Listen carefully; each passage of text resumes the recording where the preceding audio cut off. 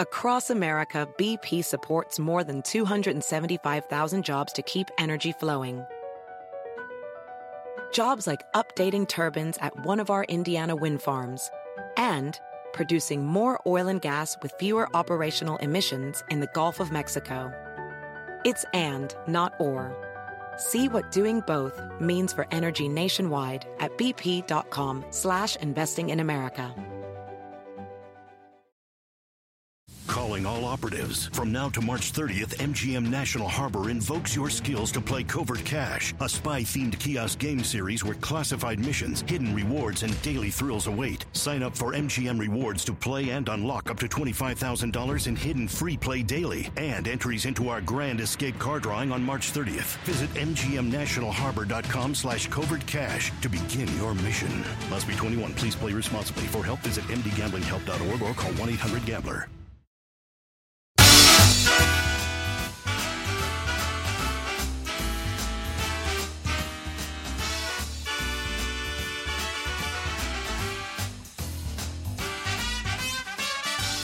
Well, good day, good evening, good morning, good afternoon, whatever time it is by you. Welcome to Line Drive Radio. That's right, folks. We're back. Your favorite baseball podcast. Just in time for a little postseason preview with yours truly, Mr. Paul Cuthbert, holding down the board here in New York, home with a boogie down Bronx Bombers. And it's time to bring in my good friend and Line Drive Radio teammate, Mr. Ted Bamford. From the sad city of Chicago these days. Buddy, what's going on, pal? Welcome back. Well, look, I'm gonna begin my Chicago recap with this.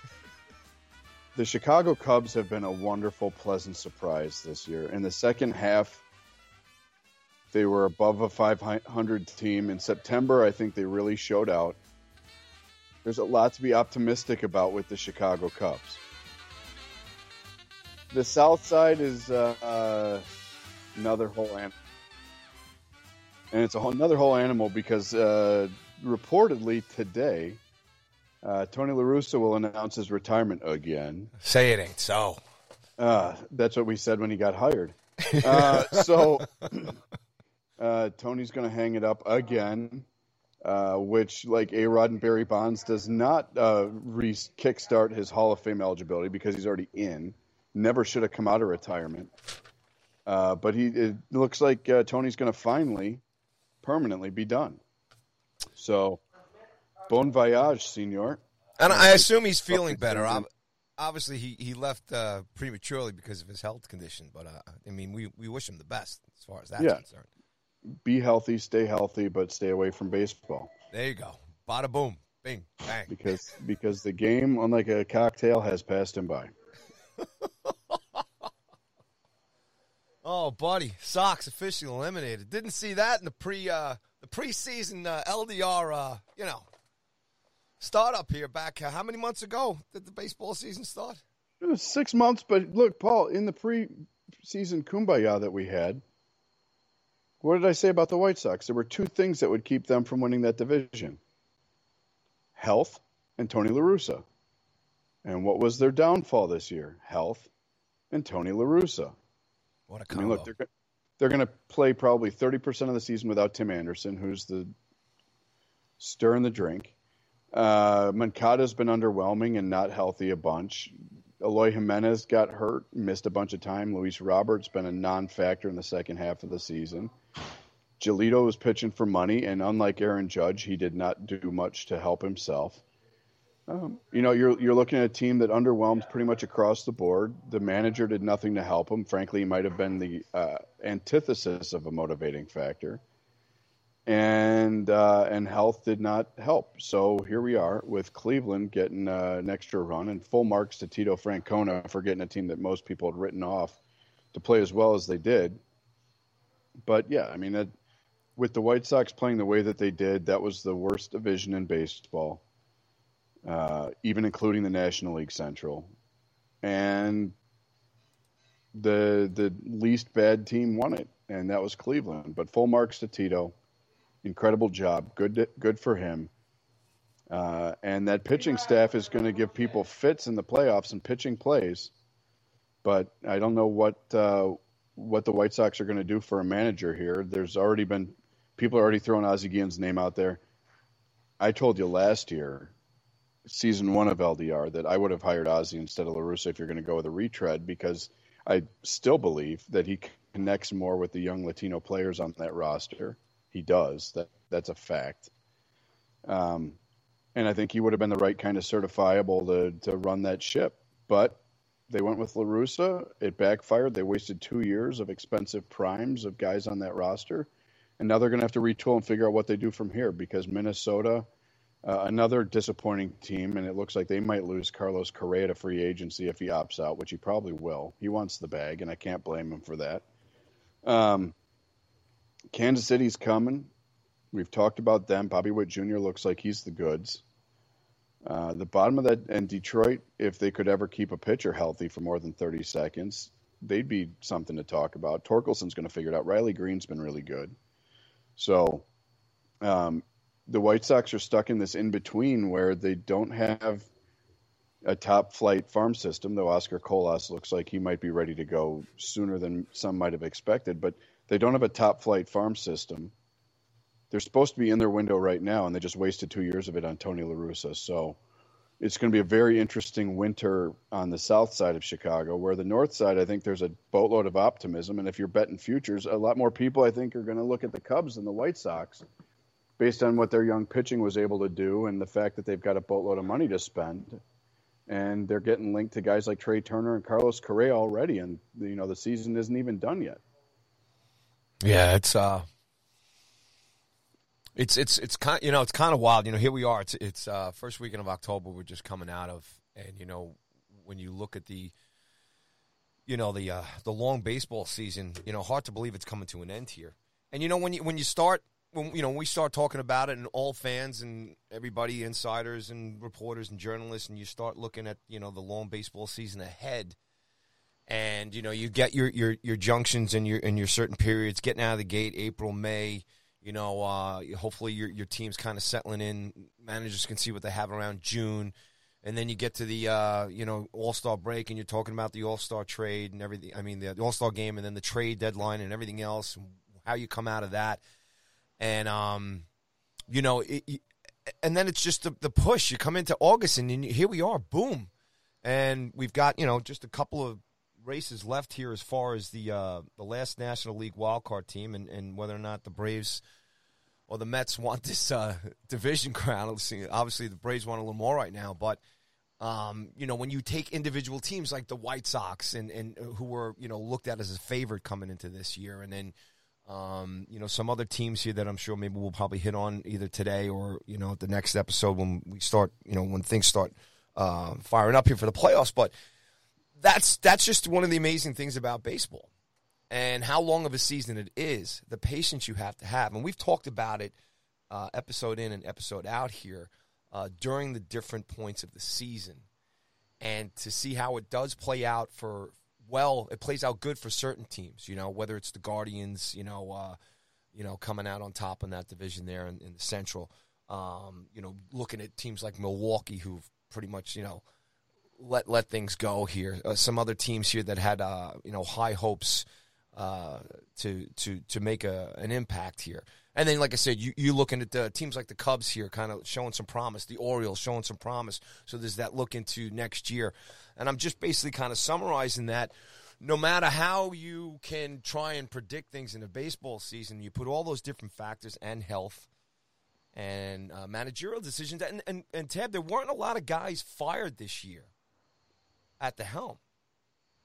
Right. We got a handful of guys here, maybe even less than that. But even some of the teams that really kind of struggled here throughout the season, a lot of teams hung on to their managers. That's going to play into next season as well, too. But, swinging back to the White Sox and some of these other teams here that are just not going to be in the picture come playoff time here next week is just it's a trip to look back on. And I know we're going to look at the bracket here in a little bit and kind of get some take on some of the teams who've kind of stayed steady. And I guess, Tab, that's ultimately the thing in baseball. You got to play the long game, and if you're there at the end and you're healthy, And now with the new playoff system and the, you got a little extra. It's not a one game here. You got a couple of games to kind of have a little fun here. And I think it's also great, too, as far as, the top 4 teams, top 2 teams, obviously, in each league getting the bye here plays out for a really, I think it's going to be an awesome playoff. It will. And I think, you brought up a couple teams, but I think one of the things that's worth disgusting is a Freudian slip, but it really is discussing and digesting here is looking back to the trade deadline. Yeah. And at our post-deadline show, we talked about teams that tweaked, teams that went for it, teams that didn't, teams that maybe sold surprisingly. And we talked about how making the right move or not making the right move at the deadline could help or hurt a team when they wanted to go for it. And, I think the first place that you saw it really bear out was in the National League Central, where you brought up the Brewers. They traded Josh Hader. Mm-hmm. And that move, I think everyone would agree, is completely backfired on them. Devin Williams, blown save this weekend. Now they need to basically run the table and get some help to catch the Phillies for the last wild card spot in the National League. Feels almost impossible for them to get in at this point. The flip side of that is the Cardinals, who I think a lot of people looked at their roster and they're like, look, you're going to get Jack Flaherty back at some point. They're hitting. The defense is good. Not many people thought Albert Pujols would become the second best DH in all of baseball behind Yordan Alvarez in the second half of the season, but here we are with him now at 702. And they went out and they got Jordan Montgomery from your Yankees and they got Jose Quintana, and both of those guys have been absolutely lights out. I mean, and the double frustration from a Cubs perspective is Quintana's been for the Cardinals what the Cubs were hoping he would have been when they traded Dylan Cease and Eloy Jimenez to the White Sox for him now almost a decade ago. Feels like 50 years, but he's been marvelous. And Montgomery's been terrific. I think in the first round of the playoffs, probably both of those guys will get a start. And it really only cost them, some prospects and Harrison Bader, who was injured at the time, and they've got enough young outfielders that he was getting squeezed a little bit too. So you look at how the fortune of those two teams changed at the deadline, with one team, I guess, selling, even though they were in first place at the time, and the other one buying a couple guys that a lot of people thought, okay, so you're adding a couple bottom of the rotation pieces. What's that really going to do? And they ended up being their best pitchers in the second half. Yeah. And then the other one is the Mets, right? Like the Braves didn't need to augment as much as they did last year because of injuries and everything else. But the Mets didn't swing big at the deadline.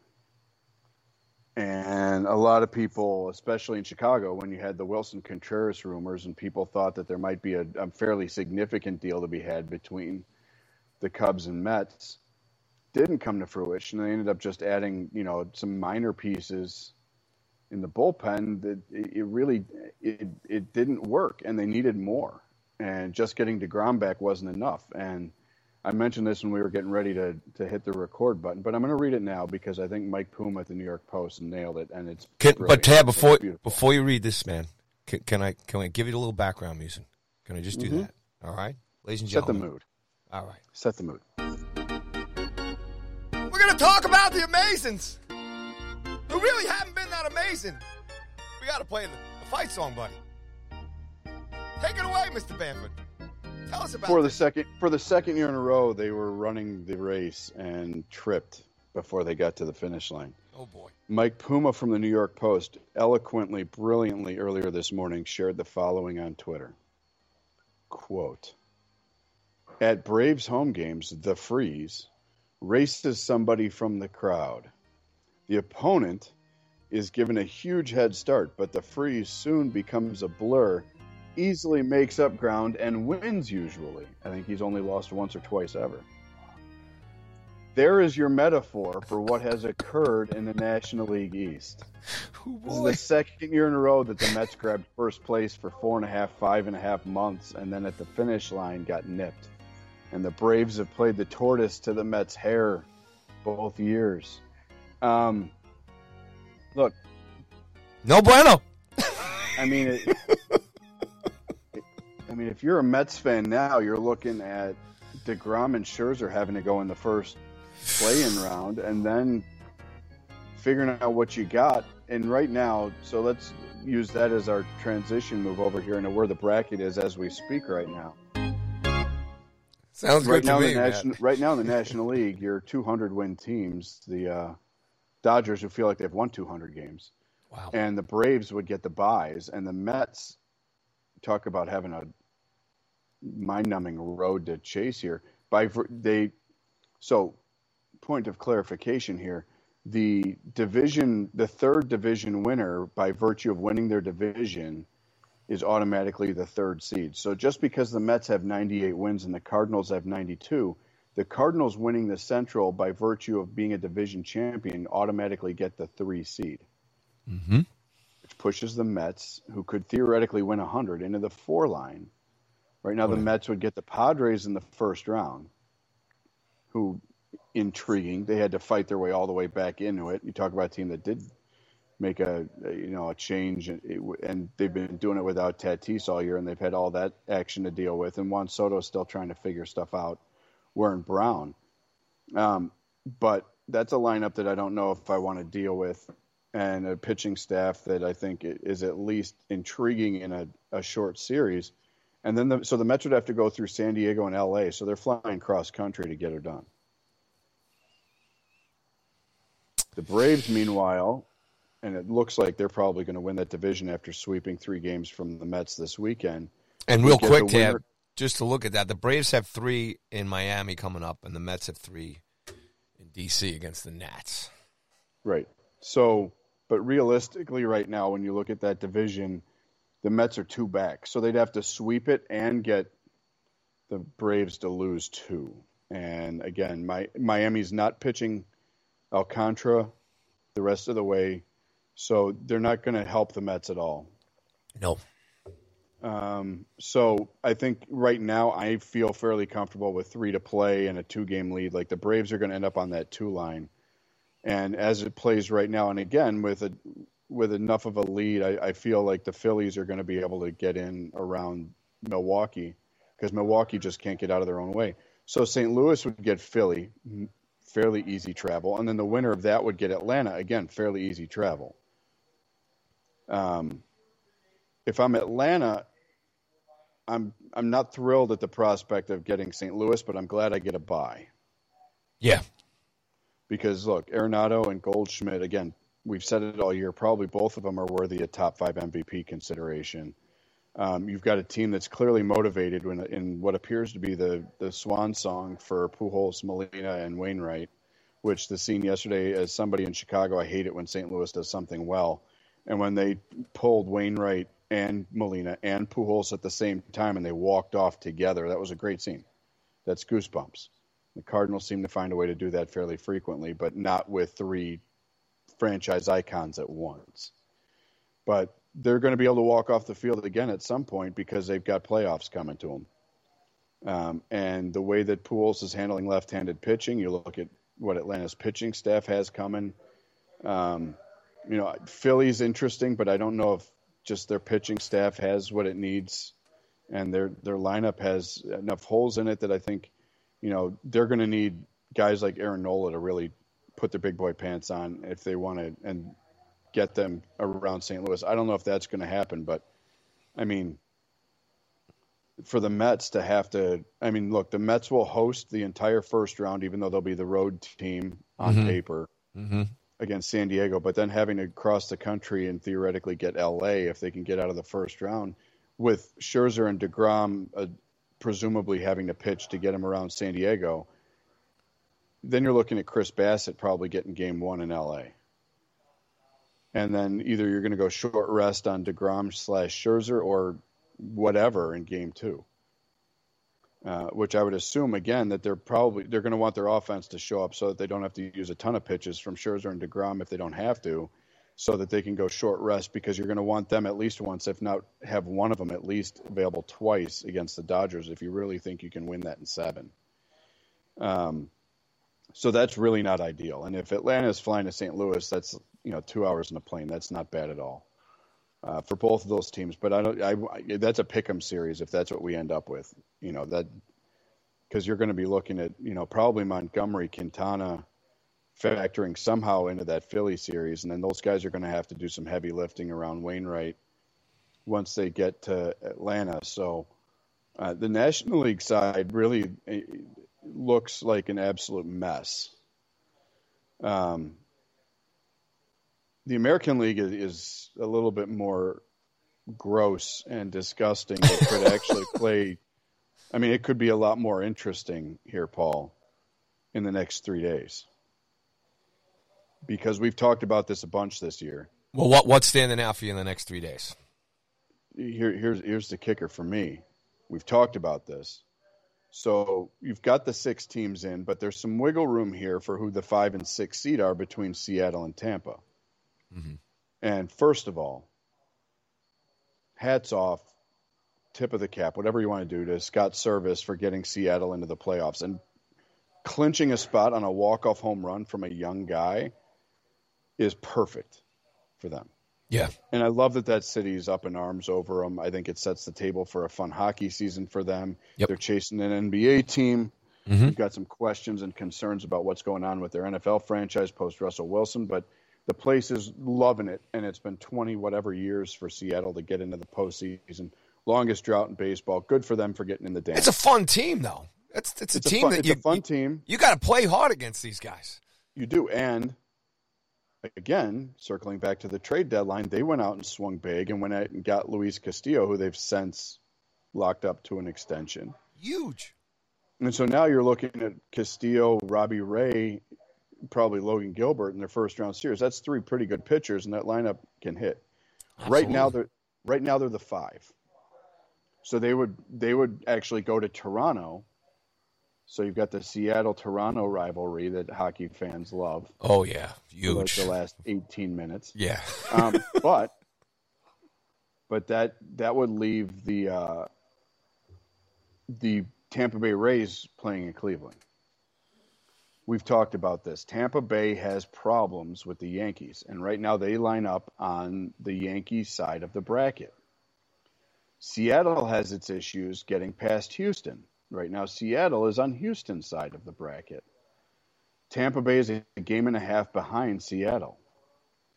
And I submit that it would behoove them to find a way to flip places if they have long-term aspirations in this playoff, because Tampa Bay getting Toronto, who they've got some familiarity with, and then Houston, to me, lines up better than them getting Cleveland's pitching staff in the first round, and if they can get through that, going to New York.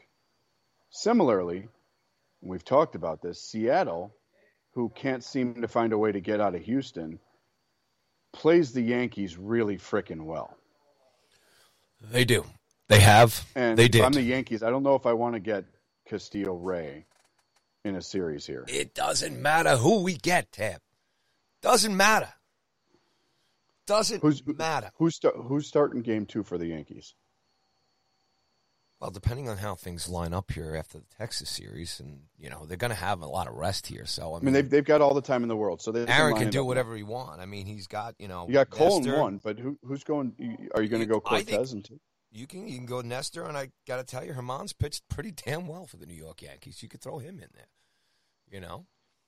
But for me, the biggest question mark is, if I'm the Yankees, who pitches games 2 and 3 behind Garrett Cole, and if you take Germán out of your bullpen, what does that make your bullpen look like? I agree with you. Look, the Yankees shouldn't care. They're ready to do this dance. They're already planning their flights to Houston, but there's reason to be concerned with that pitching staff. And if I were them, I would prefer to have the winner of Tampa-Cleveland than have Seattle lurking.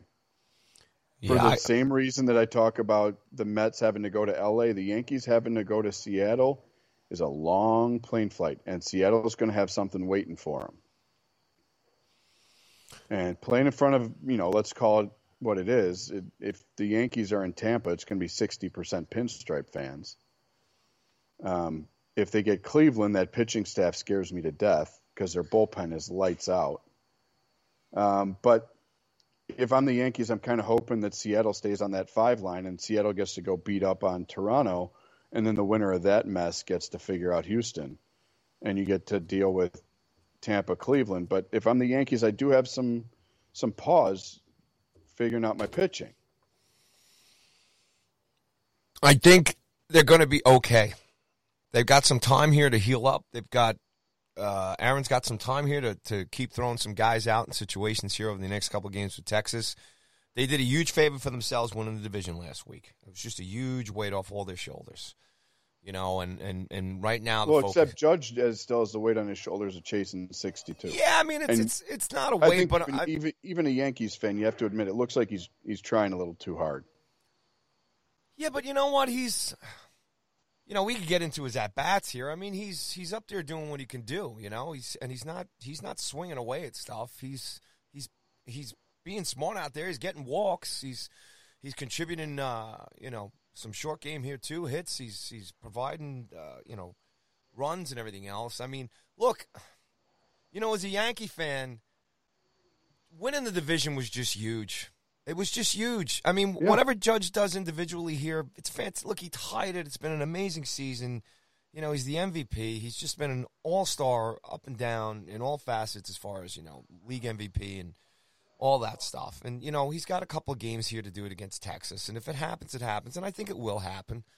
Somebody will loft one in. Too. Well, I think somebody will loft one in for him. Why not want to be one of the pitchers, or unless it's the last at-bat for him, I want to be the guy who guns him down. But if we're going to talk Yankees here and this roller coaster that they've been on, 70-win team, 70-win team, heading into the All-Star break, and then just 2 months of just chaos and questioning and injuries and just the whole team going into a massive slump. But it also, you talk about the pitching. When the Yankees have needed their pitching, they've kind of come through. The biggest thing that's affected the Yankees in the loss column for me, especially after the All-Star break, and until they figured it out, up until winning the division there last week, was the bats getting back into it.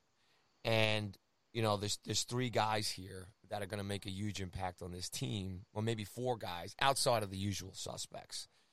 You got Judge and you got Rizzo there, and you're going to have Stanton, come in and out whenever, wherever Boone wants to play him in there. But Oswaldo Cabrera, he doesn't come into this team if the Yankees don't go into that slump. He doesn't get a shot. The kid's all world. He's just unbelievable. And as far as being a utility player, hitting from both sides of the plate and just incredible. No, it's crazy that theoretically, he should be your shortstop, and Gleyber should be at second base. And with LeMahieu ailing, that might be what you see. But the crazy thing is, if they let Gleyber walk, he's not even their shortstop of the future. It's Anthony Volpe. I know. He's kind of stuck in that hybrid role permanently. So you're right. Like, he's a fascinating wild card for them. Yeah, so he's been huge, right? Harrison Bader coming into the lineup here has been just unbelievable. Benintendi's been out. We forget about him, and Harrison's just been amazing. And he looks like he's just been hysterical to watch. He'll just go get it in center field too. Like, he's going to help them defensively much. But he's a good hitter, man. He's already in the groove. He's just a great addition. You bring up Gleyber Torres. Torres has played pretty damn well here this last month too. And DJ's coming back. Booney's got a full arsenal to throw up at the plate, and it's spread out a little bit, and this team has kind of got out of its funk. JD and Kiner-Falefa have been your defensive stalwarts there all season long. And in playoff baseball, those are the guys you want. They got a pretty damn good infield as far as the defensive aspects of it. And JD and Kiner-Falefa have kind of poked away here at some big hits, helping out, as far as the team. So I think, the bats are there. You can't look at this series against Baltimore. They're all laid back. They're all relaxed right now. Right. And they're just kind of having some fun. But when it counted here in the last 2 weeks here leading up to the division, the guys all hunkered in, man, and you could see it. You could feel it. The hits were spread out. They got all kinds of pitching was coming at them. Getting a look at Tampa, getting a look at Toronto. They kind of handled everything the way they kind of needed to, and they earned their spot here. And that team, from the first half of the season, is now, as far as the bats are concerned, are all kind of gelling. And there's no doubt this team believes in Booney, and Booney believes in this team. And I think Booney's done the best he can do with the pitching staff that he has. And I think when all things are said, even losing Montgomery and everything else, I think these guys are going to be all right. And if they get the run support, I don't think that the pitching's going to be that much of a concern for the Yankees. I think, and I said this too. I said, when we talk about whether they play Tampa, whether they play Cleveland, whether they play Seattle, and ultimately if they get to playing Houston, I think it's these guys just they have to bring everything at them, and it doesn't matter. But I think more than anything, look, the Yankees are they're in a much better situation now. And I think the experience that they went through and the slumps and the questions and doubting themselves or whether they doubted themselves, personally, I think the fan base was, oh, my God, here we go again. But I don't think that's the kind of lineup that we got going into the playoffs here. And I'll say this as a Yankee fan. I don't care who they play, Tab. Bring them all. Beat them all. Seattle's, it's going to be a great challenge. Did they play them? Did Seattle play the Yankees tough there? Absolutely they did. But, the Yankees they kind of brushed off Tampa Bay and Toronto here these last couple of series, really not threatening anymore.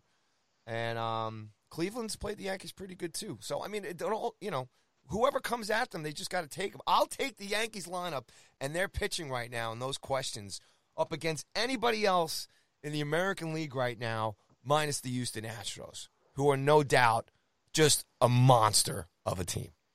And if that's who the Yankees got to go through, then so be it. I think everybody's looking at a Astros-Dodgers rerun as the likely scenario, but bold statement for you, Paul, and I want your reaction. This year, in the postseason, the New York Yankees will go as far as Anthony Rizzo can take them. I'm circling Anthony Rizzo, and let me explain why. I like it. I like where you're coming with this. The dude's missed 30 games. It's no mistake that when the team swoon started was when Rizzo's back flared up and he started to miss some time. He still ranks second on the team with 32 jacks. He's third on the team with 75 runs batted in. Well, technically fourth because Stanton and Gleyber are tied with 76. So he's one behind them. He's played a dozen fewer games than Gleyber Torres, and he's 14 total bases behind him. You talk about your infield defense. It is exponentially better when Rizzo is at first base than it is when you've got LeMahieu or someone else trying to hold down first base. But even more than your infield defense. I mean, look, we joke in Chicago because he got to play manager on the day the Judge hit 61. He made the lineup. He was sitting there in the catbird seat calling the shots. Future gig for him, wouldn't doubt it. He's one of those guys. He's a leader. No one questions that. But having his left-handed bat do work changes everything. We talked about it last year. They didn't have a left-handed bat until they went and got Gallo and Rizzo at the deadline because Hicks has been a non-factor for them. Who? Frankly, he still is a non-factor. He absolutely and that's why is. Bader's so important because Bader pushes Hicks out of center field. Absolutely. But Rizzo's left-handed bat in the middle of that lineup changes the whole dynamic. He's great protection for Judge. He pushes guys like LeMahieu and Stanton and Donaldson down. The batting average hasn't been great, but the 340 on base is nice. His 736 OPS, I think, is what you need. It's right there with what Stanton's been at, even though Stanton's hitting my college body weight and his on base is sub 300, which is really not good. But, he's still sitting there with his 29 home runs and 76 runs batted in. So smoke him if you got him in 108 games. That's still pretty decent. But Anthony Rizzo's the guy that's going to really determine what they can do in the postseason, because if he's healthy and right, he changes everything for them defensively and offensively. Your thoughts? Anthony Rizzo is he's everything you just said. He's one of the most important things about this Yankee team, and we're blessed to have this guy on the roster. There's no doubt about it. He was made to be a pinstripe, He just fits in so well, and I agree with you. Yeah, the Yankees were missing something, and Judge has carried the team all season. Let's just put it that way. And he's been able to do that because a guy like Tony Rizzo has been in the lineup, and I think more than anything, Tab. Ultimately, championship baseball teams are not only made up of incredibly talented players, but they're also made up of primarily guys who have just incredible character, incredible leadership, and guys who can just force other guys or lead the right way and make guys play better around them. And Judge and Rizzo have been that team, that duo for this team. And I can tell you as a Yankee fan, when you look at other teams and you look at other personalities on teams, and sometimes, it's a player becomes the headline above the team in a bad way. Aaron Judge being the headline of the Yankees is because of his production on the field, and he's chasing history here. But he's also he's carried this team. Anthony Rizzo, to me, is a classic Yankee guy in the terms of guys like Don Mattingly and Thurman Munson, guys that were just revered, Derek Jeter, Bernie Williams.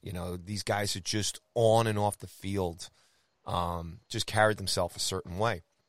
And also, as far as being serious when it's game time, but also have the down-to-earth personality to kind of lighten things up a little bit. Rizzo going down with his injury when he did, the Yankees battling through it, and then him coming back into the lineup. It's all about timing, Tab. You know this more than anything. Again, winning the division last week, huge relief. These guys all get the extra rest. Rizzo's going to be ready and stuff like that, and he's a big part of it. And then you start looking at this lineup, and you talk about, the Yankees worrying about facing who they're going to face as far as pitching. I mean, come on. If you're throwing against the Yankees now, it's that lineup is just huge. And the back end of the lineup, with Bader and with Cabrera and with Torres, these guys have been hitting the ball, and Trevino too. I mean, but the big thing is, I'm just in short. I want to because you know that Tampa, Cleveland, Houston, Seattle, that all of these managers that the Yankees are going to get are going to make somebody other than Aaron Judge beat them. That's fine, and I think the Yankees have those guys. I mean, look, you walk Judge, you get Judge out or whatever. Okay, Rizzo's up next. Rizzo goes down. He can put LeMahieu in there for a pop, or he's got Stanton. Stanton's, I don't care. I mean, he's still kind of struggling a little bit to get his mojo back. But is Stanton the kind of guy you want to take a chance with a couple of guys on base? He's a monster up there, especially when he gets into his groove. And these guys know, too, and Tab, you know this, too, and his championship teams, too. These guys know, guys like Judge, Rizzo, are they going to get another shot at this? Donaldson. I think realistically, when you talk about, is this their last dance, I think Judge we've talked about it all year. Judge bet on himself, and he won huge. He's having Absolutely. One of the greatest individual offensive seasons in the history of the game. And that's not hyperbole. He really is. Looks like he might come up a little short on the batting average for a triple crown, but to have the average that he does and then couple that with 61 jacks and 130 runs batted in on a team where everyone around him has had their moments of either health problems or just straight up struggle, he's been magnificent. But you're going to have guys step up because no one's going to let Judge beat them. And a guy like Donaldson, who this might be his last run. Guy like Torres, who like Judge is playing for his next contract, and the reality for him is it's probably not going to be in New York. Kind of Falefa knows that this is as far as this team and this opportunity. Falefa's got Volpe sitting in the background of the team photo here waiting for his job. Hicks is pretty much probably, Yeah, but, you've got a bunch of guys, and this kind of reminds me of, like, the team that the Yankees put together in '96, right? Where you've got some older guys, like you've got Tino, you've got Paul O'Neill. Both, Paulie had been there with the Reds, knew what it took. So I made the Paul O'Neill, Anthony Rizzo comp earlier this year on the show, and I kind of feel like he's that guy. But you had a bunch of guys who didn't know how many more cracks at the apple they would get. And I think the finality of the finances in New York, when you're looking at, one, the wave of prospects who are coming, you've got guys like Dominguez and Volpe who are on the cusp, who are going to take jobs away next year. And you've got guys that they probably just won't be able to bring back. And it's crazy to say that the Yankees can't afford them, but with the luxury tax situation, how much they're still paying Stanton and Cole. And the reality that I don't think either side of the negotiation wants Aaron Judge to play somewhere else, even though you're going to have teams lined up around the block for him. And I wouldn't be shocked if some team went crazy and said, look, you're going to be 32 years old. We're not going to go to 10 years, but we'll give you $50 million a pop for 4 or 5. Yeah, and look, that's all going to play out. I mean, at the same time, too, you're going to have guys. Does Aaron Judge want to be drop somewhere where he's not going to win? Well, there are going to be teams that are going to be able to sell him on the dream too. And this is not me hypothesizing here, but I'm using it as a potential scenario for the case of this conversation. But if you're the Chicago Cubs and you've got a boatload of young players coming up and you're not spending any money, and you say to Judge, look, you saw what we did in the second half last year. If we add your bet to the middle of our lineup and we've got XYZ coming up, we're viewing you as John Lester for this generation. I'm not saying that the Cubs are going to do that. Could they? I think John Heyman said, could the Cubs float into the periphery? Maybe, but it's a massive long shot. But if you're the Yankees and you're Aaron Judge, you realize what the brand value is when those two are attached. And it feels like a fait accompli that he's going to stay in the Bronx. He needs to, he has to. But a lot of these other guys are looking at, okay, Volpe's going to be on a rookie contract. So if you're kind of Falefa or if you're Glaber, you're either trying to get New York to believe in you for another year, or you're playing for the next team to give you a good deal. So you got a lot of guys trying out for a next contract. If you're Josh Donaldson, this might be it. But you've got a lot of uncertainty on that roster, and that's what's scary this time of year, is guys that are not financially secure, guys that are not job secure, guys that have something to prove to either their current employer or their next employer. The only thing more dangerous than trying to prove something to someone else is someone that's emptying the tank because this is it. And I think I brought that up with St. Louis. When you look at Yachty and Albert and Waino, this being their swan song, even though I don't think Waino's officially said it, it sure as hell feels like it. The only thing more dangerous than guys playing for their next contract is guys that know that the next contract isn't there. And this is their last run. This is it. This is the last dance, to borrow from the Bulls series on ESPN that was so freaking amazing to watch. But that's what makes a team like the Yankees dangerous, is you got a bunch of guys like the Astros. I think a lot of those guys, you got some young guys that are growing into it. Pena replacing Correa didn't miss a beat. Bregman's pretty well taken care of. Altuve's pretty well taken care of. Alvarez just got the bag. So, Verlander bounced back this year. He's going to have a really strong case for the Cy Young in the American League. So you've got a bunch of guys who are pretty well taken care of who aren't worried about what's next. So there's three things that you worry about in the postseason, and it's a team like the Yankees that are playing to impress either their current or next employer, a team like the Cardinals who are emptying the tank because this is it, and those guys are rallying around Pujols, and they're rallying around Molina because they don't want to let them down. Even if you're Arenado and Goldschmidt and you're financially secure for the rest of your life, you don't want those guys to go out with an L.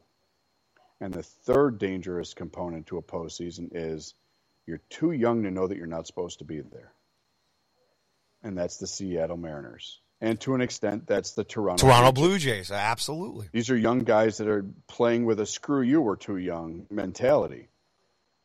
And I think that's what makes those teams so freaking scary, because if you're Houston, Seattle's sitting in your rearview mirror in second place in that division. Yeah, you know what? It might feel like they're a half mile back based on the lead that you're going to finish the season with. But to borrow from the automobile industry, objects in the mirror are closer than they appear. And I think you've got to be worried about what Seattle's got, especially with Castillo inking a long-term extension with them. And you've already got Robbie Ray, and they've got some young pitching coming. And look, they hung on and got into the playoffs with Julio Rodriguez being banged up down the stretch, and he changed the whole damn thing for them this year. And, again, patting myself on the back for making him my pick to click as the American League Rookie of the Year.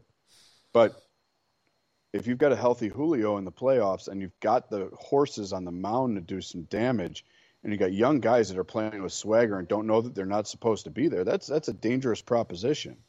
So this is what makes this time of year fun, right? Absolutely. You look around and you've got the Mets who should have a Ted, before you go forward, backing in, and you've got so many variables. And it's like I said last year, embrace the chaos. Yes, and here we are. Speaking of variables, and let's get back to your original question to me, and that's Anthony Rizzo. So if you look at the other teams here, and let's just stay in the American League here, who is the Anthony Rizzo on these other teams? Who's the Anthony Rizzo on the Astros? Now, do the Astros, is it just a bunch of guys? I mean, I just don't see Houston having any trouble with whoever they get in the first round. Right. Well, and Houston, if you talk about who's their alpha, who's going to put that thing on his back and go, 1A is Altuve and 1B is Bregman. But are they every 3 or 4 days you've got personalities? Verlander. Are they similar type personalities? Altuve absolutely is. Altuve is the guy that looks people in the eye and says, let's do a freaking job here and let's go. So for me, Altuve is that guy. I think if you look at a team like Cleveland, it's going to be Jose Ramirez, but more than even Jose Ramirez, I think Tito's a guy that looks around the room and you've got a hodgepodge of players. And other than Jose Ramirez, okay, you got a nailer. Okay, you've got a couple guys that have nice years. Andres Jimenez, is making them look like geniuses for the Lindor trade because he looks like he's a bona fide superstar at shortstop. But Tito's going to be the guy that's going to tell them, let's go. The two teams that it's TBD on are the two teams that are following the Yankees in from the East.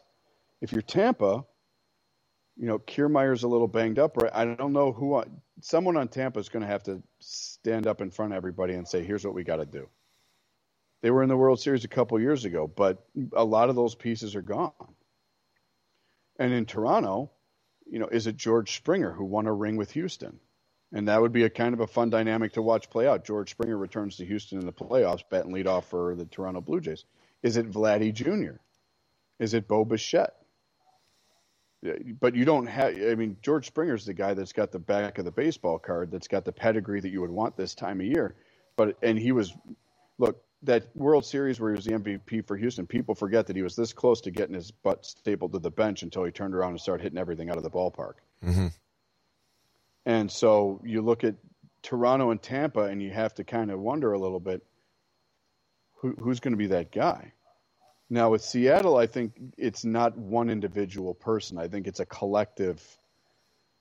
Again, we're too young to be here. We're not supposed to be here. We're too naive to be here. So they're looking around having fun. This is really an experience year. But do you think they're they could be dangerous because they don't care. They're playing with house money. So there's another thing you just brought up there, too. And let's talk about the structure of a team. So as far as the teams are built structurally, we're talking about, who you want to be afraid to play against here. And, if in Toronto it's just Bichette and Vladdy, and if those you eliminate those two guys, the rest of the team, there's not much to show for, right? So if you shut down a couple of guys in Tampa, is it the same thing? You shut down a couple of guys in Cleveland, or is Cleveland a little more balanced up and down the lineup? Seattle here, combination of everything, the young team, the city's going to be back, behind them. Tampa's, as far as a home field advantage in Tampa, and obviously Florida's just in, our thoughts go out to everybody down in Florida after Hurricane Ian. But I think that has a lot to do with it, too. It was great to see the crowds come out in Toronto for the Yankee series, but I think most of them are there could be part of the, whatever, as far as the energy there, whatever. But as far as a full structured team here, and then maybe we'll bleed over to the other side to the National League there, Tab. And this gets back to, like I said, you're bringing up Anthony Rizzo. Huge part of the Yankee psyche, and then he just, even as a personality and as a leader, and obviously a huge piece of that lineup as far as the bats and defensively. He just rounds out the whole team. And to put a kind of little bow on it for me for the Yankees are nicely kind of wrapped here going into the playoff series. And to get back in terms of what decisions are going to be made next year for the Yankees, I think it's going to play out big time in terms of how the Yankees season ends this year. If they become champions, does Rizzo stay another year? Does Judge hang out another year? Whatever the heck it is. Does Judge need to go out and get all the money he wants? Because, hey, he's won it with the Yankees. That's where he wanted to win it. You know, what happens with Boone?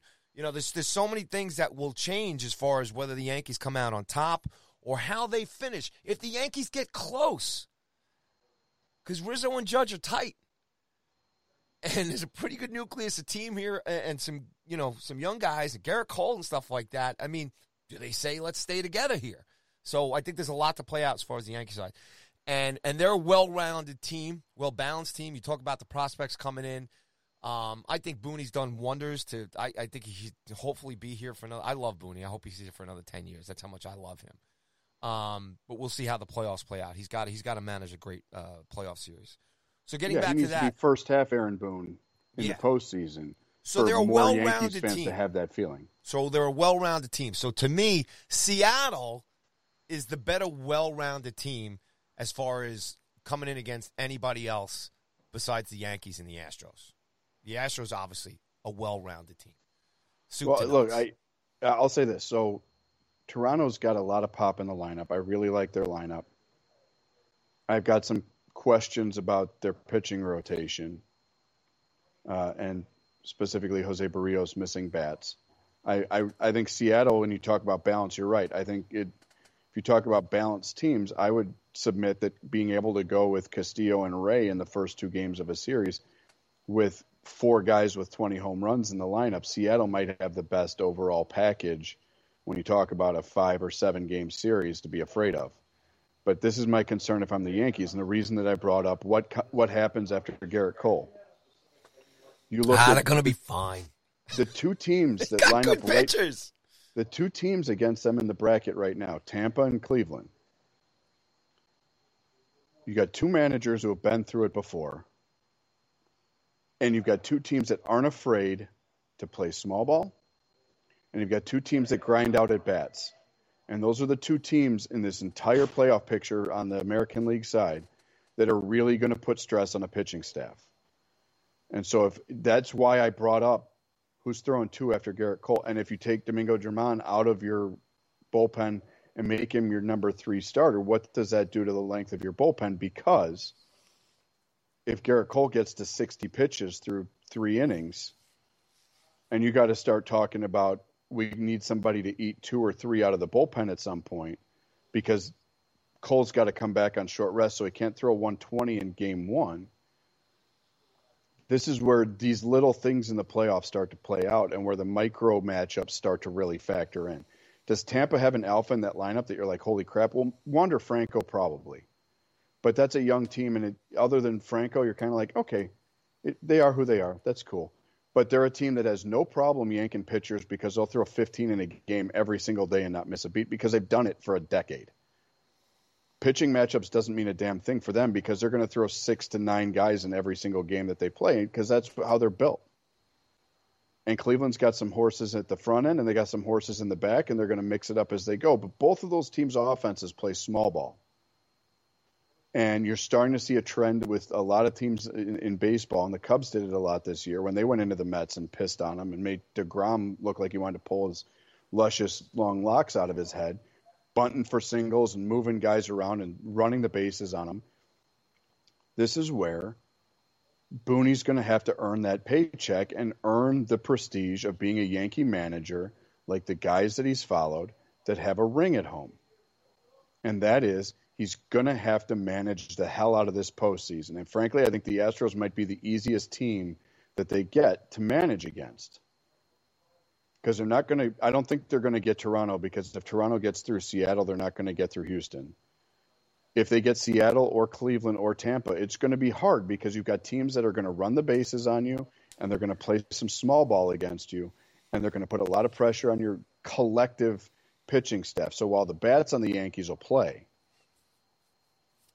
it's the pitching staff is where I have the pause in penciling them straight through the American League Championship Series. And that's where the trade of Jordan Montgomery raises a question mark for me, because Bader's been a great fit. He's going to throw the leather in center field. It's been great. But having a guy like Montgomery who can give you 5 or 6 after Garrett Cole is a big deal. And the fact that they're going to have to go through this postseason without Severino means Aaron Boone is going to have to manipulate the living hell out of that pitching staff to win it all. And if he does, he'll be a legend. Pure and simple. Because right now, I think that they're a team that is built for Garrett Cole to win you 1 or 2 games in each series, and then they're just going to have to win 6-5 games from there. Well, I'm going to tell you. They're going to try and nickel and dime them to death, and you know what? Like I said, you've got managers in the American League that are in no way, shape, or form going to let Aaron Judge beat them. And if you're lined up to win a game 6-5 and you take the bat out of Judge's hand, that's where guys like Rizzo and Stanton and LeMahieu and Donaldson and Kiner Falefa and Gleyber, they're all you're going to have to show up, in that lineup depth that you're touting, and rightfully so, is going to have to be what it is. And I think they will. And I'm not worried about. That's why, frankly, Seattle scares me to death in the American League. Well, they might fizzle out. They might go to Toronto for 2 games and go home and call it a really successful year because they got a taste. But that's also a team that scares me to death.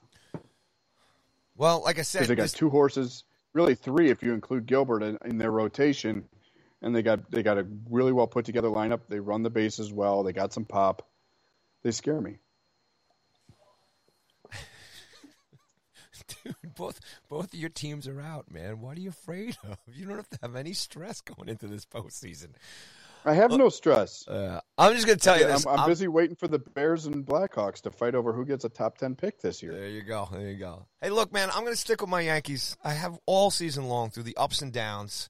They've found a way, and they put themselves in the best position they possibly could with the pitching staff they have and the lineup that Booney has to put out there. And he's got pieces that he can shift around. And he's been able to use these last couple of months to, figure out what works and what doesn't work.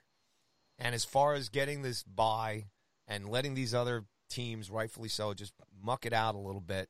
And then you know what? Whoever he's got to throw out in the mound there, just let it take its course.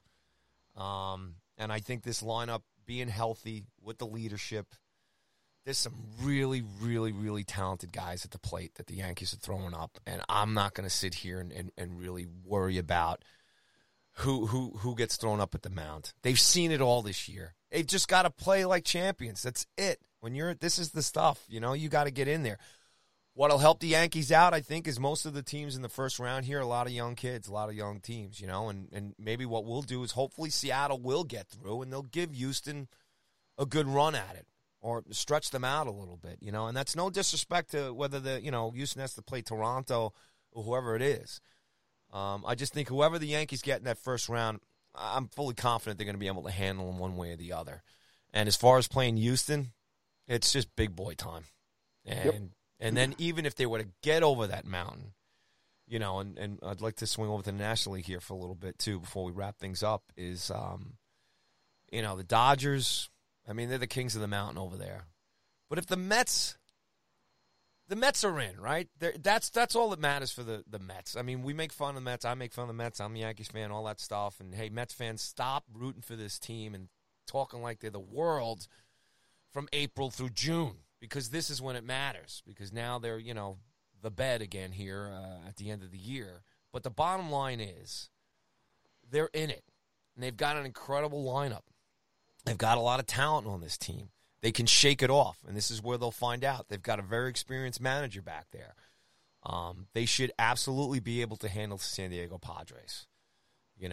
If that's who they get. And the fact that they are going to be home helps them out. So if they got to go out to the West Coast. And they played the Dodgers pretty well this season.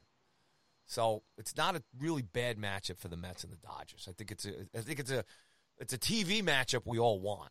We'd love to see it. Oh, absolutely. Absolutely, you want that. But look, and this is the thing, flipping the script over here to the National League for a minute.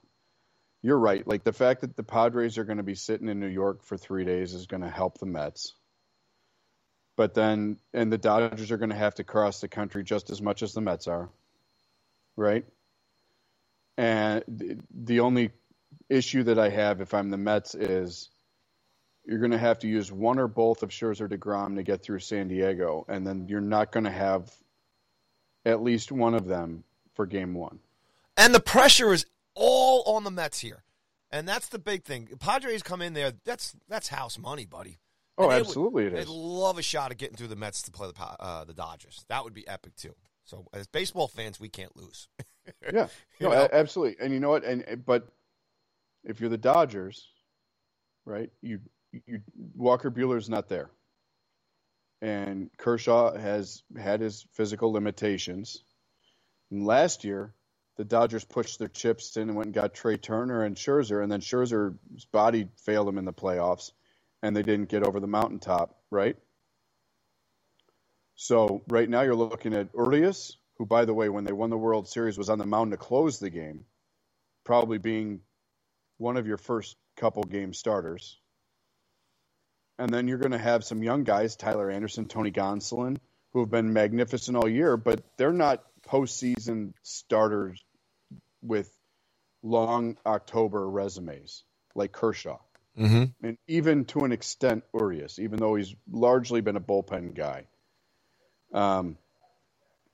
So you're right. Like, if I'm the Mets, if they can win 2 and save a third day against the Padres and set it up for Bassett to get Game 1, and then look at either Scherzer or DeGrom to come back on short rest for 2, and have the other one with the travel day to get some run in Game 3 on closer to normal rest, I think the Mets should feel pretty good about going into L.A. and getting a matchup with the Dodgers, who, again, look like world beaters. Mm-hmm. But the top half of that bracket with the potential of a St. Louis-Atlanta series is just hilariously amazing because the Braves won it all last year with a reconstructed outfield and Ozzie Albies being a huge component of the offense. Albies, I feel terrible for the kid. He comes back from one injury, suffers another one. It looks like he's not going to be part of it. Dansby Swanson's playing for a contract. He's been playing out of his gourd at shortstop.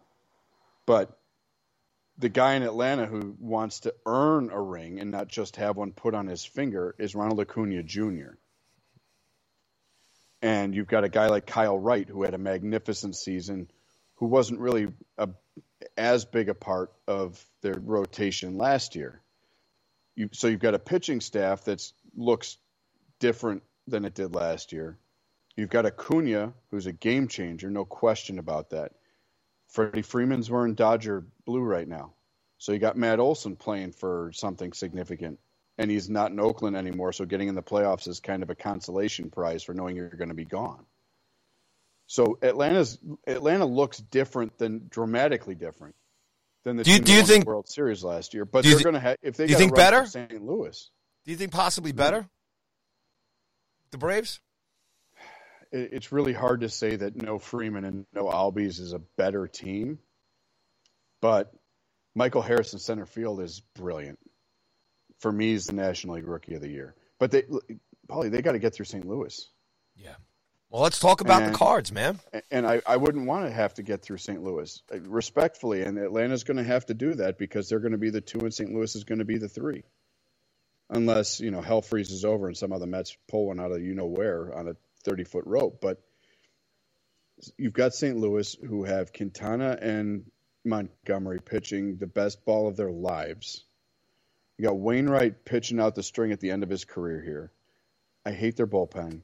But, I mean, you talk about what Albert's done in the second half here. You talk about Yachty emptying the tank because this is it. Arenado and Goldschmidt are MVP caliber guys. They got a bunch of young dudes surrounding them who are playing great baseball. They have been and continue to be arguably the best defensive team in all of baseball. And I think St. Louis, Atlanta, you're going to have primetime television. That last year we talked about like which series before the World Series is the best series in baseball. And respectfully, you look at the American League, and if you've got Tampa or Cleveland against the Yankees, I'm kind of I'm lukewarm on that. I kind of get hot and bothered if it ends up Seattle, Toronto versus Houston. That's a series that intrigues me, but you've got the king sitting on his throne waiting for somebody to knock him off. And it's really a learning curve for both Seattle and Toronto at this point. The National League, the division series, if you end up with New York, LA, and St. Louis, Atlanta, you've got 4 World Series caliber teams with 2 more series before they get a ring. Yeah. And this is, using the hockey analogy, this is the miracle on ice, right? This is the U.S. beating the Russians, and everybody forgets that they still had to play for the gold medal. I mean, those 2 series, if it's St. Louis, Atlanta, and the Mets and the Dodgers, those are going to be knockdown, drag out, easily could be 7-game, emptying the tank series, and then you got to go play the winner of the other series to get to the World Series. So you're going to have pitching that's worn out, you're going to have bats that are going to have to play out of their mind, and you're going to talk about the Astros or Yankees, in my mind, probably going toe-to-toe in the American League Championship Series, and that's going to be great. I mean, look, Verlander, Cole in Game 1, Game 4, Game 7 is what you pay. That's what the TV networks sell ad space against, right? Yeah. But, I mean, you're going to have some battle scars coming out of the National League this year, man. Yep. You're going to have some teams that are going to just beat each other up, and you're going to have great baseball. And I think we're kind of respectfully kind of throwing some cold water on the fun parade type atmospheres that you could have in Philly and San Diego and Tampa and Cleveland and even Seattle and Toronto to an extent, because I think you've got really 2 alphas in the American League and you've got 4 in the National. But this is not going to be an easy postseason for anybody, and it never is. But I love the 6th team getting in because you're right. It's not one game. This isn't the Mets are going to go throw DeGrom against San Diego and then go Scherzer and Bassett in 1 and 2 against the Dodgers. They got to win 2 out of 3 to get the Dodgers. The Cardinals aren't going to throw Wainwright and have the sentimental get it done in 1 and then have Montgomery Quintana rested for Atlanta. You got to win 2 out of 3 to get there, and then you've got somebody sitting there rested, ready to go. I mean, kudos. I've talked about Manfred hating baseball and how nobody wants to deal with it, but since June 1st, the Atlanta Braves are 77-32. They were 10.5 games back on June 1st, and they're looking like they're going to walk away with the division now. It's ridiculous what Atlanta's done again. But I mean, this is what makes the postseason so fun and why I say embrace the chaos, because you know what? Cleveland could come out and bunt Garrett Cole into the next week and shock the world. Seattle could be too young to know that they're not supposed to be there and go beat the crap out of the Astros, and everybody's like, what just happened? Juan Soto could dust one off, and he and Machado could carry the Padres to the National League Championship Series. And we haven't even talked about the Phillies and what Schwarber and Bryce Harper and Castellanos could Well, that's what I wanted to ask you, too, on the Phillies. Because we're talking about pretty much everybody else here in the conversation. The Phillies have had a very interesting season, to say nonetheless. With the managerial change, Jumping Joe Girardi gets bumped out, and then, they've got tons of money invested into a lot of players in this team. The great thing about this new playoff series setup this year, too, is, and this is what I'm going to ask you. The Phillies get a clean slate, right? Padres get a clean slate. But as far as the Phillies are concerned, there's talent on this team. And in a 3-game series, granted being on the road or whatever, but is it unfair to at least give these guys a little bit of a nod that you might want to watch out for them, because they made some pretty big signings this year, and those bats will Most likely, I haven't looked at where they are injury wise myself, but I'm not going to BS here. But if they're in the lineup here, Tab, I mean that's a pretty formidable lineup for the Phillies. It is, and just looking at them since the 1st of September, guys that disappointed a lot this year have shown up pretty well. JT Realmuto had 7 home runs in September. Kyle Schwarber had 6. Rhys Hoskins had 12 runs batted in 22 games in the month. He's got an 810 OPS. Realmuto's got an 860 OPS. Bryce Harper's got not a lot going for him. He's going to be stuck as a DH because of the physical limitations, but he's slugging 944. You're not going to take him for granted if you're throwing to him. Not. So Edmundo Sosa, who they got from the Cardinals, has been really good for them at short. They've got plenty of pop. There's no question about that. They've got intriguing pitching, so I'll at least give them intriguing from a pitching staff perspective. I mean, Aaron Nola is supposed to have been the guy for them for 4 or 5 years here. He's 3 games under 500, but he's got a whip under 1. He's got a 3.36 ERA. Kyle Gibson's been a really nice add for them. Zach Wheeler's got 16 quality starts. Gibson's got 15. Nola's got 17. Ranger Suarez, I think, has been a really fun surprise for them this year. They got 2 5-WAR pitchers on their staff. So, what's to say that Zach Wheeler and Aaron Nola don't go out in the first 2 games against the Cardinals and pitch out of their gourds? They're studs, absolutely, upset, right? Yeah. Clean slate, man. I mean, look, and they've got Syndergaard pitching, I think today. So, and he could be a guy based on what he's got for, an arsenal that could be a really incredibly dangerous weapon out of their bullpen. If they decide that their 3 horses for the postseason are going to be Wheeler, Nola, Gibson, and they put Suarez and Syndergaard in the bullpen, that lengthens them out tremendously. Changes their entire bullpen situation. But, with Harper's having his physical limitations, Schwarber's had a lot of swing and miss lately. He's got 44 home runs, so not going to doubt that. But we've talked about their defense all year. They're going to have problems catching the ball, but they've got guys. Look, Nola's 226 strikeouts in 198 innings. Wheeler's got 163 strikeouts in 153 innings. You look at more than a strikeout per inning, that's kind of a big deal. And they've got 2 guys that are around 10 per 9. Nola's over 10 and Wheeler's at 9.6. So, I'm not saying that they're a pushover for St. Louis by any stretch of the imagination, but I just look at top to bottom what St. Louis brings to the table. And look, having watched Quintana on both sides of Chicago, watched him in Pittsburgh, there's a guy there that could absolutely crap the bed and give you 3 innings of mediocre ball, and then your bullpen's in the game.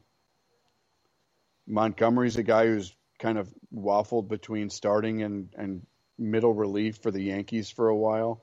If either one of those guys doesn't show up and you got to bank on Waino in a game 3, you could have some concerns. If you're the Cardinals, you absolutely could. But that lineup, I think, is deeper and more consistent, puts the bat on the ball more frequently and with bad intentions.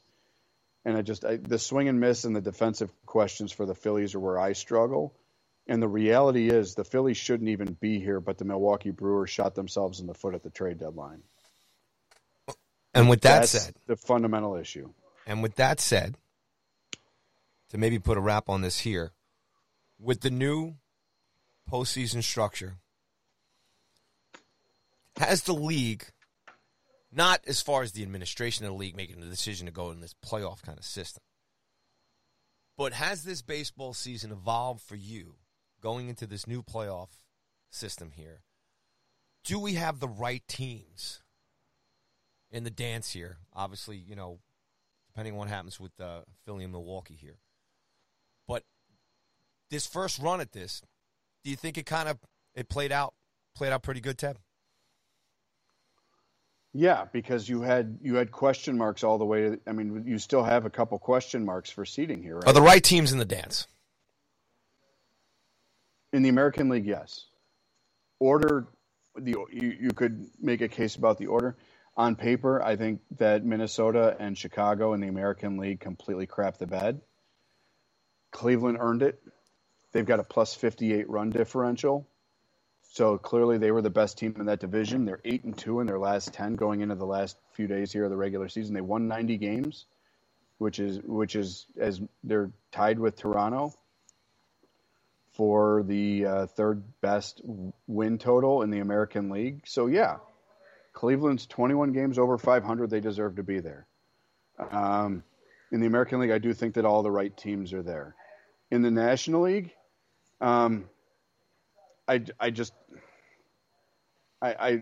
you've heard me talk about Miami all year. I love their young pitching. I think that they're going to be trouble for years to come if they ever figure it out and actually spend money wisely on bats to support their pitching. I would love to see Alcantara in the playoffs, but they weren't there yet this year. They're 33 games back of Atlanta, and they're 19 games back of Philly, so they're not there.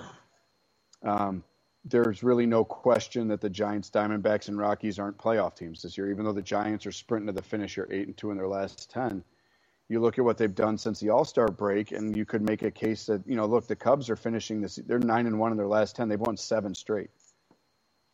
You talk about teams not getting in the dance. You got 2 7-game winning streaks sitting in third place in their respective divisions, and that's the best in baseball, and it's the Angels. Too little, too late, buddy. Way too little, too late. The Cubs are 11 games back in Milwaukee for second. The Angels are 14.5 back of the Mariners for second in the West in the American League. And look, Shohei's a generational talent. Mike Trout's incredible. The rest of the Angels around them, not good enough. Like I said, I've got no problem with who made it in the American League. For me, the biggest miss is Milwaukee. Yeah. And they've got an older team. They've got really good pitching. And they need to throw those blue and yellow unis into the dumpster, please, after the season. Oh, yeah. Yes, please. Yes, please. But, I mean, I just feel like we've talked about it this year, right? Minnesota had a stretch there where they were good enough to get in, but they never pushed their chips all the way in and went for it. Pittsburgh, when they had McCutchen and Cole, and they had that team that was so good, and they were winning the Central Division, they could have pushed their chips in, and they never did. Milwaukee's pushed their chips in the past. They went for it when they went and got, CC Sabathia that one year. They went for it when they went and got Zach Greinke. But it feels like with what the Cardinals had, and looking at what the future horizon is for the Milwaukee Brewers, Yelich is older, Kane is older, a lot of the guys on their team are older, or rentals for that matter. I kind of feel like this was the last stretch of games where Milwaukee could have really gone for it. And they opted to trade Hader, their closer, one of the best closers in baseball, who really didn't work out for the Padres. But the Padres, they weren't going to catch the Dodgers, but they went out and got Juan Soto anyway. And they went out and got Hader anyway. I feel like Milwaukee's a team that is built to be good and not good enough. And that's what's frustrating when you get to this time of year. Is you look at teams like Milwaukee, and forever their fans will say, what if? Because they're sitting 8 games back of the Cardinals, and they're outside of the playoff race looking in, and they really don't have a snowball's chance in hell of doing anything significant. Where if they still had Hader and Devin Williams was in the setup role, if they went and got one more actual honest-to-goodness bat, or 2, if the Brewers had done this year what the Braves did last year, I feel like this whole conversation is different because Counsell knows how to small ball people to death. He's got really good pitchers, and I'm not going to discount the fact that Freddie Peralta has been a non-factor for that rotation this year because he's a huge piece. Screwed my fantasy team. But I look at the Phillies and I look at the Brewers, and you say, are the right teams in? And I feel like Milwaukee should have gotten in, but they're not in, and they don't deserve to be in because their front office made the one wrong move, and they didn't make a number of the right moves to keep them relevant in this conversation, and they've completely fallen on their faces. And it's a shame. And at a plus 35 run differential, that's half of what Philly's got. They don't deserve to be there. So, yes, if the Phillies get in, which they probably will, the right 6 teams are in the National League, but Milwaukee spit the bit, and that's so frustrating if you're a Brewers fan because... And if you're a Bob Uecker fan. They should have and they could have and they didn't. And that's just stupid. And I think that's what Bob Uecker would say. And look, if you're the Brewers, you're looking at a team of a bunch of guys on the wrong side of 30. And like I said, the Cubs had a lot to be really happy and excited about down the stretch here. And they've got a really good farm system now, thanks in large part to trading Rizzo and Baez and Bryant and some of the moves that they made this year. Pittsburgh, O'Neal Cruz is a revelation at shortstop. Ke'Bryan Hayes is really good. Will they ever get over being the Pittsburgh Pirates? We don't know. But they've got a lot of young talent coming. They've had really high draft picks the last couple of years, and those kids are going to show up at some point. If you're the Brewers, right now, I feel like they're a team that next year sets up to be 3rd or 4th in that division and not a team that's going to compete for the division crown. This was their chance to compete for a division crown. This was their year to push all of their chips in and say, screw it, we're going for it. And they didn't.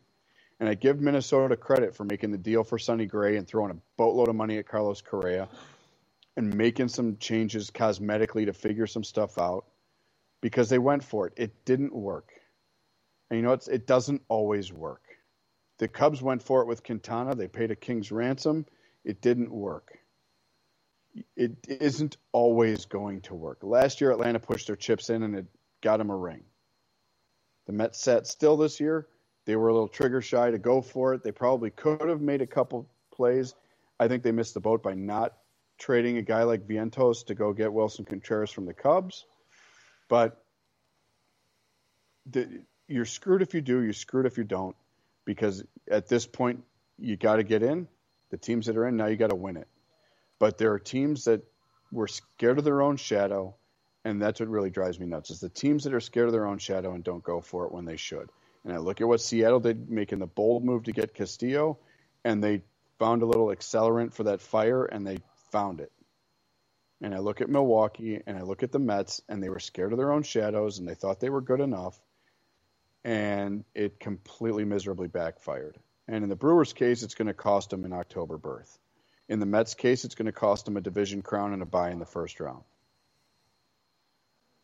So are the right 6 teams in both leagues? Yes. Am I happy about which 6 teams are in? Not really. Because I really feel like in the case of the Milwaukee Brewers, they could have done more, they should have done more, and they didn't. And the other 2 teams that probably could have flipped the script and pushed more chips in than they did are the White Sox and the Twins. Because it isn't like Cleveland ran away with anything. They were still vulnerable all the way to the end. But for Minnesota to end up under 500 with what they did in the offseason, and for the White Sox to end up, as we record this, 1 game under 500 with a negative 28 run differential, 3-7 in their last 10? No. You know what? If you're the White Sox and you're going to crap the bed and you're not going to get in, then you should have sold. If you're going to commit to Tony La Russa being your guy for the rest of the year and it's not going to happen, then they should have taken advantage of a buyer's market and gone out and tried to re-accelerate and find something that's going to flip the narrative for next year. Because now they're going to have a fresh manager coming in who's going to try and motivate a team that's already in place that's 79-80 going into the last 3 days of this regular season. On paper, they're better than a 500 team. But in reality, they're not because they didn't. And as Bill Parcells said, you are what your record says you are. True that. Also very surprising to not see the Red Sox involved in the mix this year. So they got a lot of work to do. The Red Sox are going to be a team that's got a lot of questions to answer. And I think the 2 teams that I'm going to watch this entire winter to see what they do to change their narrative in the next 3 to 5 years are Baltimore and the Cubs. Because the Orioles are 5 games over 500 with a team that wasn't supposed to be anywhere close to that. I mean, they're, 20-plus games better than they were last year? And they're all rookies. This is a team that can go spend money if they want to chase some arms, right? Yeah. And the Cubs have got young pitching, so it's like the Baltimore Orioles could go buy a bunch of pitching and be a completely different animal, and Tampa could have to worry about them. Tampa's only 4 games in front of them. I think Tampa's going to be I know Wander I mean, Franco's there. I Wander just think Franco's going to be Tampa's there. going to They're going to have Tyler Glass now back next year, and he's a legit horse. But if I'm the Yankees, Blue Jays, and Rays, I'm very leery of what I've got sitting in fourth place in that division. And I think the Cardinals should feel pretty good, even though they're going to have to figure out what next means behind the plate with no Yachty. And they're not going to have Albert Pujols playing like he's 29 years old all over again for 4 months. But, if I'm in the top of the National League Central and if I'm in the top of the American League, I'm looking in the rearview mirror at the Cubs and Orioles saying, damn, we got work to do because we got a team that's creeping up on us, and they're not going to go anywhere because they're built for the next 5 to 7 years. They're not built to rent it for a year like the Red Sox have been. Mm-hmm. Like the Brewer, for me, the Brewers' window has closed. Yeah, I agree. The young pitching's there, but the bats aren't there. They don't have any really, really A-plus bats that are going to totally change that division race. I don't think it's a place that free agents want to go either. either. The prime of some of the really good young pitching. Yeah, and I don't know if it's a place free agents want to go either. So yeah, I don't think based on what they did with Josh Hader, it's not a place that's going to go after the big whales. They're not going to be in the mix for Carlos Correa or Trey Turner. They don't spend. They build from within, and they try and get to be really nice, and they sell one round of playoff tickets every couple years, and they think that that's good enough. That's not good enough. It shouldn't be good enough, and your fans shouldn't accept it. But here they are looking up at a playoff race where every other team with a positive run differential of at least 20 runs is in the playoffs except you. And you're plus 35. And you're 500 in your last 10, and you've basically spoon-fed the Phillies, who are 4-6 in their last 10 and wanted nothing to do with the playoffs. You basically held the door for them to walk into October. Yep. Well, here we are. We're almost there, almost wrapping things up here. Pretty much next couple of days here, and we'll know who's all locked in and where everybody's going to be seated.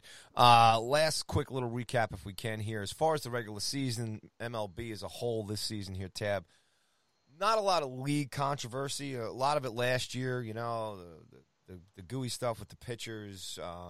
There's a lot of it seems to me this year there were a lot more off-field issues in the league. You had the controversy with the All-Star game. I mean, the rules this year kind of, played out. I think everybody's settling in now with the extra inning thing, which is kind of a cool thing. They'll figure out what they're going to do with the umpires going forward and strike box and, speeding up pitches, all that other stuff. But I think in general, the league was kind of a smooth kind of sailing league. I mean, I know we've got the athletics as an issue. I think it's a sad story more than anything in terms of just, that city, what happens with that franchise and just seeing an empty ballpark. A lot of teams that respectively are just mediocre franchises that pretty much stay the same line. There's not a lot of excitement coming out. Some of the cities that are not in the dance this year and didn't make too many improvements. Obviously with a lot of the young talent we've raved about here, hopefully that'll start changing here. Maybe things will start churning a little bit here now, especially with the invent of this new playoff system. And because we talked about this too, as far as the trade deadline, how teams are going to spend, what they're going to do. You just got to get in there. You look at your division now. I think a lot of front offices and managers can look the teams that didn't make it in. Can kind of maybe, a lot of the teams that you brought up, how close they were, where they failed during the year in terms of, how they played, where they tailed off, what they can do. Some teams might not be that far from kind of tinkering with a couple of things and say, hey, look, we make up 20 games here, we can get in the playoffs, and it could be a huge impact on the franchise, as far as going forward for them. But I just wanted to get maybe just a quick thoughts of you in terms of the regular season and, how it kind of played out here this year. We've talked, obviously, about, how we both like the playoff system. I think the right teams are in there. You feel the same way, too. But I think the baseball season, it had a lot of good moments this year as opposed to us having to sit here during the podcast during the season having to talk about some unfortunate incidents or some unfortunate news, or we weren't really complaining a lot about the play of the game this year. And I think that's a good thing. Yeah, I think the two biggest moments for me this year were the Padres, and you're going to get to look at what they amount to now in the playoffs. Thanks, Brewers. But I think the two biggest headlines off the field, if you will, this entire season, well, three, and I think one of them is what Tony La Russa did to the White Sox. But the two big off-field, I guess, controversial moments both involved the Padres. And one was Fernando Tatis Jr. Starting the season injured, allegedly because it was a motorcycle accident that he didn't want to do anything about or report until he got to camp. And then the second he started looking like rehab was a possibility, he got pinched for PEDs. And then them acquiring Juan Soto. And when you look at the teams that could have lined up around the block for Juan Soto, the Cardinals could have made a play. They passed. I don't think that I'm happy that they did as someone that watches the Chicago Cubs, but they're certainly not like somehow losing by not having him. But the Nationals were a team that had a young, elite, potentially all-time great player. They knew that they weren't going anywhere, and they went and totally overhauled their farm system for one guy. Because as we've talked about, the Mets aren't getting younger, the Phillies aren't getting younger, better defensively. The Braves feel like they're locked in for a while, but with 6 teams in the playoffs, if you're Miami and Washington, if you can get some young guys together in a group, you're really not that far away. I mean, look at Philly. But for me, those are really the two big storylines this year, and they both came out of San Diego. And that was when it became apparent that Juan Soto was going to leave Washington, who was going to step up and pay the King's ransom? And it was the Padres. And you forget that the PED suspension came just a couple days after the Soto deal was consummated. Yeah. And so those are the two things that I think were massive. And now, what we're going to sit back this winter and look at is you've got another historic shortstop market in free agency that could include Trey Turner and Carlos Correa and Dansby Swanson. You're going to have some teams with deep pockets that are ready to go spend.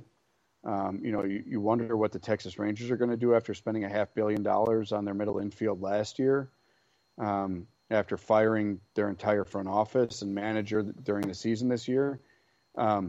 With the LA Angels, with Artie Moreno putting that franchise on the market, you wonder what the future might hold for Shohei Ohtani, who got a 1-year, $30 million deal from them earlier, at the end of last week to avoid arbitration. That feels like a deal like, the Indians or now Guardians would have given Francisco Lindor before he walked out the door. So you wonder what the future of the Angels is going to look like with Ohtani, and if Ohtani bounces and the team gets sold, what does that mean for Mike Trout? Anthony Rendon's been a massive disappointment. You wonder what a team like Minnesota does if Carlos Correa walks after 1 year. You wonder what the White Sox do with Tony La Russa out and with the team underperforming on the field. Lance Lynn's not young anymore. Giolito needs some money. They've got a great building block in Dylan Cease, but you've got a lot of teams here that have question marks surrounding them. And you've got teams that really aren't spending a lot of money, especially in San Francisco and the north side of Chicago, that have historically spent a boatload of money who really aren't right now, who could really change this whole dang thing if they want to go out and get crazy and go spend a boatload of money. And that's where that Aaron Judge conversation is going to continue through the World Series, is if he and Cashman can't break bread, there will be teams that are willing to give him what he wants. And like I said, if that's a 10-year deal at 40 a pop, somebody might do that. If somebody doesn't want to give a guy his age 10 years and they're willing to go $50 million a year for 4 years, that's a consideration, especially when you look at what the Giants and Cubs have for a payroll next year. But it's going to be a really interesting winter. And you're going to have some teams at the bottom that stay at the bottom, but they're trying to do something. You've got teams like Oakland and Pittsburgh and Cincinnati that have been at the bottom for a while, and you wonder when it's going to actually turn into spending and competing, if it ever will or does. But it's going to be a really fun winter because you've got young teams like the Cubs and Orioles that could spend and flip the script. You've got a team like the Giants that have some really good pieces that have a little bit of experience that could be dangerous in the free agent market. It's going to be a fun winter, but you know what? We've got 3 weeks of playoffs to get through first. And you've got a team like Seattle that were an afterthought for years. And I think Seattle is the team that if you're the Cubs and the Orioles, you look at Seattle and you say, why not us next year? Yep. Why not us? Well, you have the winter to think about it. Listen to me. I'm dreaming about the summer already again, but the winter to think about it. Oh, man. Well, there you go. It all starts Friday night as far as the playoffs are concerned, so it's unbelievable. It's been a long season here, and it's been great to talk about it. I guess, Tab, should we, I think it would be only proper to find out if you won tons of money this year on your fantasy baseball team, or Nope. No? Thank you to my pitching staff for soiling the sheets in a bad way. In my money league, I am 3rd out of 14 teams in offense, and I am dead last in pitching. No bueno. No, it's been a train wreck, kids. But some of those little nickel and dime pieces that I have suggested, and if you notice, most of them are bats. They've paid dividends. The bats have been there. I'm not in dead last, middle of the pack, but middle of the pack doesn't make money at the end of the year, Paulie. And pitching plays. And just like the postseason, you've listened to us for the last hour, pitching plays. Pitching is going to determine the thing, and pitching is what kicked my fantasy team square in the stones this year. Well, now, buddy, we have hockey fantasy leagues to look forward to, buddy, as we switch from the summer into the winter. Winter ball. It's here, ladies and gentlemen. October. Time to put the big boy pants on and go out and win a championship. And we got some great teams and some great cities represented here in the MLB postseason. It's going to be a lot of fun. We'll be here for it. We'll be back next week. These things kind of get rounded out, and we'll see how the first round goes. So it's been a lot of fun here talking about Major League Baseball right here on Line Drive Radio. I want to thank you guys hanging out with us all season long. Make sure you continue to follow us at Line Drive Radio, where you can find me and Tab, and we'll be chirping in on the Twitter, as always, once things get going here.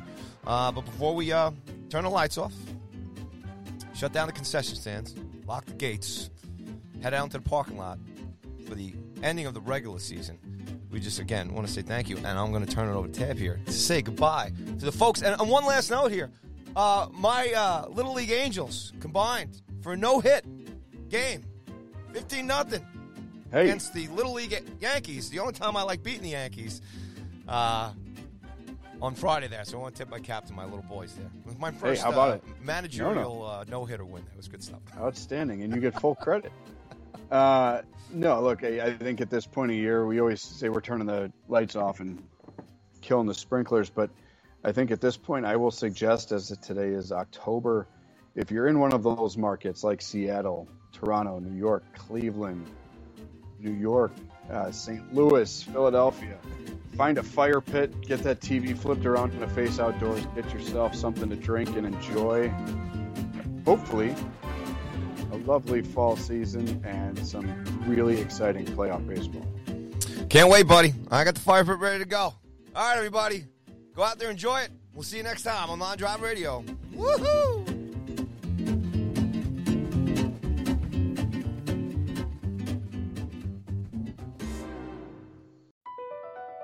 BP added more than $70 billion to the U.S. economy in 2022 by making investments from coast to coast. Investments like building charging hubs for fleets of electric buses in California and starting up new infrastructure in the Gulf of Mexico. It's and, not or. See what doing both means for energy nationwide at bp.com/investing in America. Calling all operatives. From now to March 30th, MGM National Harbor invokes your skills to play Covert Cash, a spy-themed kiosk game series where classified missions, hidden rewards, and daily thrills await. Sign up for MGM Rewards to play and unlock up to $25,000 in hidden free play daily and entries into our Grand Escape car drawing on March 30th. Visit MGMNationalHarbor.com/Covert Cash to begin your mission. Must be 21. Please play responsibly. For help, visit mdgamblinghelp.org or call 1-800-GAMBLER.